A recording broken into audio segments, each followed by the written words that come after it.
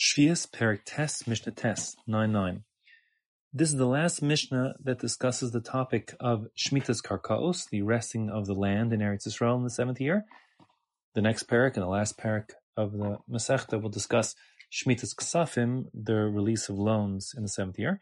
So this Mishnah kind of deals with two separate points, both of which are sort of almost loose ends in the Masechta. The first is built on the idea that we had a machlokas back in the 4th parak, Mishnah base 4.2, where we had a machlokas between Beis Shammai and Beis Hillel, whether one may express gratitude for receiving access to Shemitah produce from someone else's land. And there the Mishnah said, Beis Shammai omrim ein ochlin perish Shevi'is betova, one may not express gratitude when taking perish Shevi'is, Shemitah produce from someone else. And Beis Hillel said, ochlin betova v'shlo betova. It doesn't matter, you can or don't need to say thank you, it doesn't make a difference. In our Mishnah here, we have Rabbi Eliezer. Rabbi Eliezer, who is aligned with Beis Shammai, is going to take that Beis Shammai Shita to a whole new level. Beis Shammai held you can't express thanks.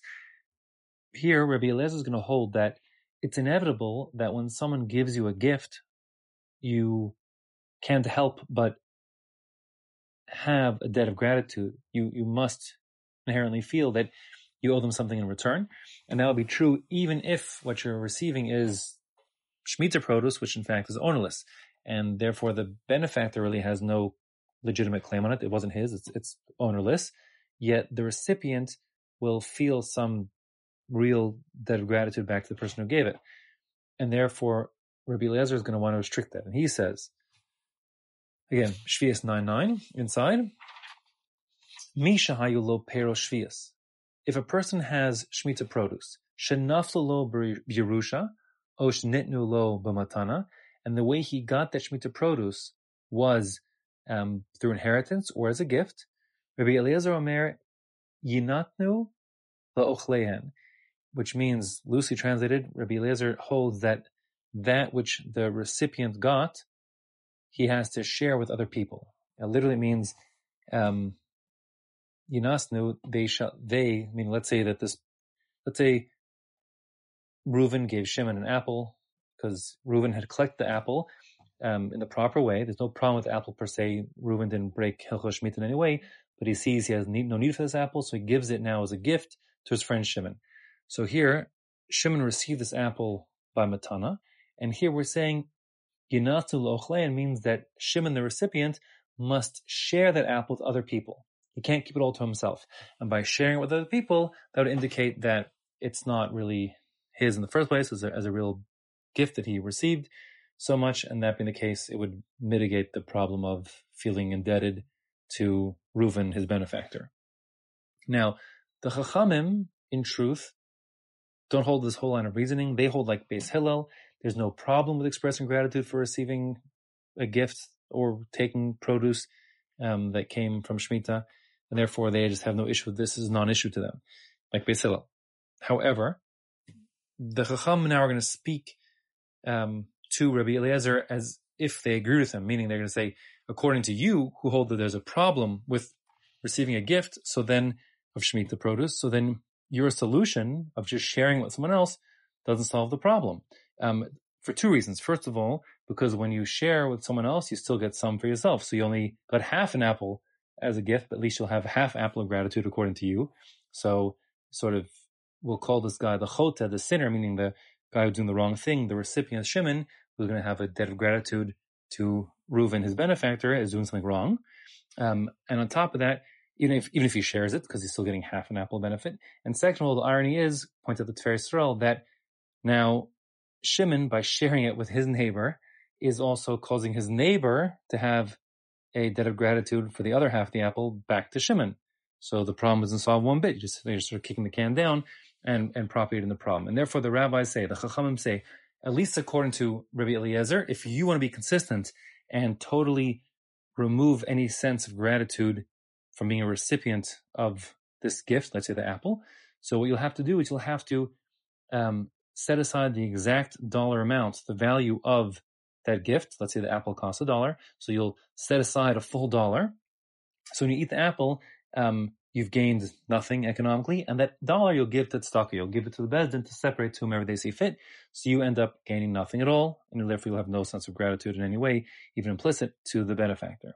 So that's what the Chacham say here. The Chacham say, Chacham Omrim, Ein HaChoten Niskar, according to you, Rabbi Eliezer, who holds that it would be a problem to receive the gift because you'll automatically ascribe some sense of debt of gratitude to the benefactor. So you would be benefiting still if you'd have the apple. And furthermore, like I said, you'd be propagating the problem of giving the gift of the other half of the apple to your neighbor. So that's no good. Ella yimachru lochlehen. Rather, again, translating very loosely for a moment, rather he has to take the money of the gift, the apple, let's say, and then separate that out.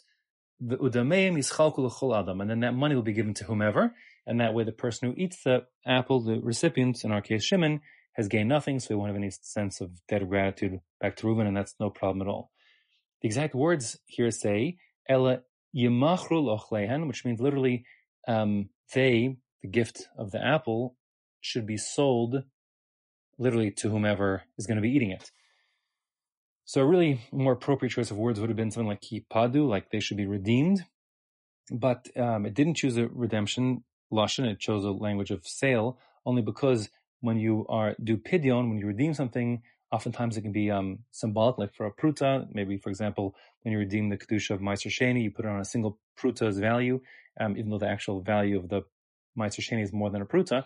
So you might think if mere pidyon is required, that simply, taking one pruta's worth would allow the whole apple to be eaten, even if it were worth much more than a pruta.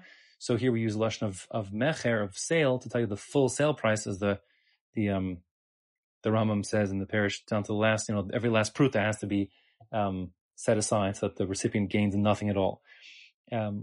Worth noting also here is la'ochlehen, in this second sentence, refers to the one who will be eating it, meaning the recipient of the gift. So in our case, Shimon eating the apple. He's the one who's eating it, therefore he has to set aside the money. That's in contrast to the previous sentence, when we use the word la'ochlehen, as in yinas la'ochlehen. Here, it meant la'ochlehen were other people who would share in the consumption, the eating of this apple in our case, with Shimon. So there's two different uses of the word. I'm going to read the Mishnah through a second time in a moment to make sure it's perfectly clear, because it's a lot of words that I'm saying here. Udamehem, and as for the money that was set aside as the value of, like, the, so to speak, purchase price, the would-be purchase price of this apple, yischalku l'chol adam, that'll be given to a bezdin, and the bezdin will give out the money, so there also that would obviate the sense of the recipient of the money being indebted to a new benefactor, let's say Shimon, which would just sort of, again, propagate the problem. So that's the first half of this Mishnah. Let me say it outside again, and I'll sum it up, and then I'll say it inside, because I know it's a little abstract. The Mishnah is saying that according to Rabbi Eliezer, one is not allowed to simply receive a gift or an inheritance of parish Shemitah, even if those produce was harvested legitimately according to the halachas of Shemitah, because the recipient will inevitably feel a debt of gratitude back to his benefactor. And Rabbi Eliezer holds, like Beis Shammai, that one is not allowed to express gratitude, and the sense of gratitude will be inevitable, and therefore it's in the person's mind, it will be as if this is not just hefker and unowned produce, which is disallowed, and therefore Rabbi Eliezer holds the recipient must share with others, and therefore he won't feel like it's just his alone. The Chacham say, listen, as far as we're concerned, and this is the halacha, these words are not inside the Mishnah, but I'm telling you, the Chacham hold, as far as we're concerned, there's no problem receiving gifts, because there's no problem with expressing gratitude at all, like Beis Hillel and 4.2. So therefore it's a non-starter for the Chacham. But the Chacham now do say explicitly in our Mishnah, at least according to you, Rabbi Eliezer, what you're saying won't make sense. Your solution of having the recipients share with others won't help, because then he is doing the wrong thing, and he's still eating half of what he received, whatever is a portion, so he's still benefiting. And therefore, furthermore, for Israel, worse than that, he's actually propagating the problem, because he's forcing his beneficiaries to acknowledge him as the giver of something that is kedusha Shevi'is. And therefore, the Chacham have a different proposed solution, which is, at least according to you, you'd be required to have the recipient take all the money of the value of his gift, put it aside, and have that given to tzedakah or whatever, given to aniyim, whoever, given to other people, and that way he, as a recipient, would actually gain nothing. And let me read it and read that inside to make sure it's perfectly clear. Misha hayulo pero Shevi'is shenafalo b'Yerusha o shenitnulo b'matana. If a person gets peros Shevi'is, produce that has Shemitah Kedusha, and it came to him via Yerusha, inheritance, or as a gift, Rabbi Eliezer Omer Yinasnu lo chlehen. He asked the recipient must share it with other people, so he's not looking like it's his and only his. It's rather it's hefker.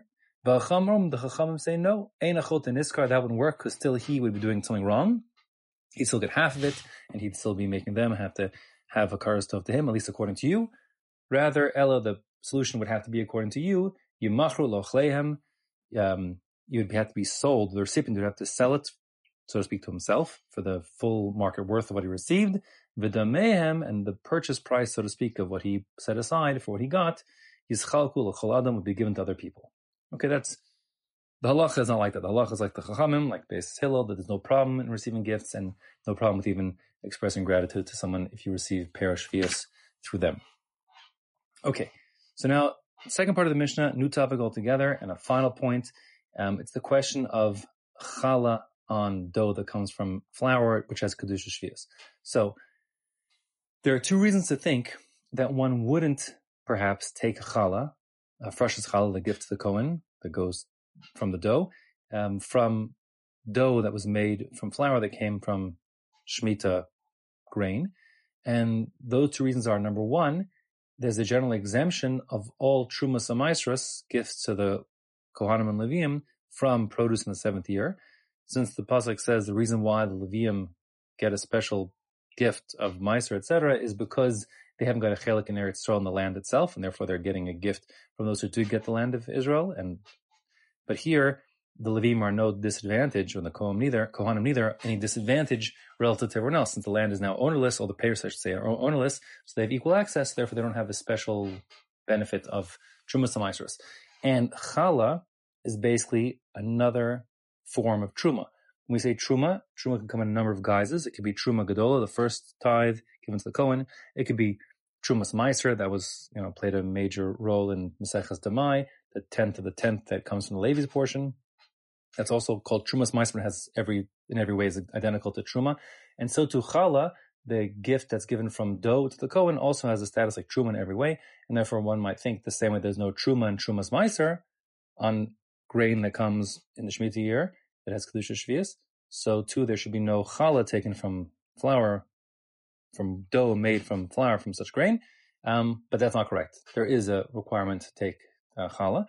And similarly, you might have thought that there's no obligation, or one shouldn't take Challah from the dough, perhaps, because, as we've seen previously in Masechta, Challah as Truma is more susceptible to Tumah, and therefore it's more likely to become Tameh, and once Tameh, Truma, and Challah included in that, must be burned, and there's a prohibition against burning things that have Kedushas Shevi'is, as you said before, and therefore you might be causing you to have the need to burn things with Kedushas Shevi'is. So for those two reasons, you might have thought incorrectly that there's no Challah to be taken from dough that has Kedushas Shevi'is, but in fact, one must be mafresh Challah, separate the Challah portion to give to a Kohen, even Bizman Hazeh, even nowadays, from produce that comes from flour that has Kedushas Shevi'is. And the penalty for consuming Truma or Challah, Trumas Meiser, it's all the same thing, by a non-Kohen is Misa B'dei Shamayim, is death, premature death at the hands of heaven. And that being the case, that would be true also for Challah that one eats illegally as a non-Kohen, or even for that matter, a Kohen who eats dough that hadn't had Challah taken from it in the seventh year. And therefore the Mishnah reads as follows: Ha'ochel me'isas Shevi'is, if one eats dough that has Shemitah Kedusha, ad shelo hurma chalasa, prior to having its challah, the hafrashas challah, the gift of challah, being removed from it, hurma, like the word truma, or laharim, to lift up, it's connected. There's separation that uplifts this piece of dough in this case.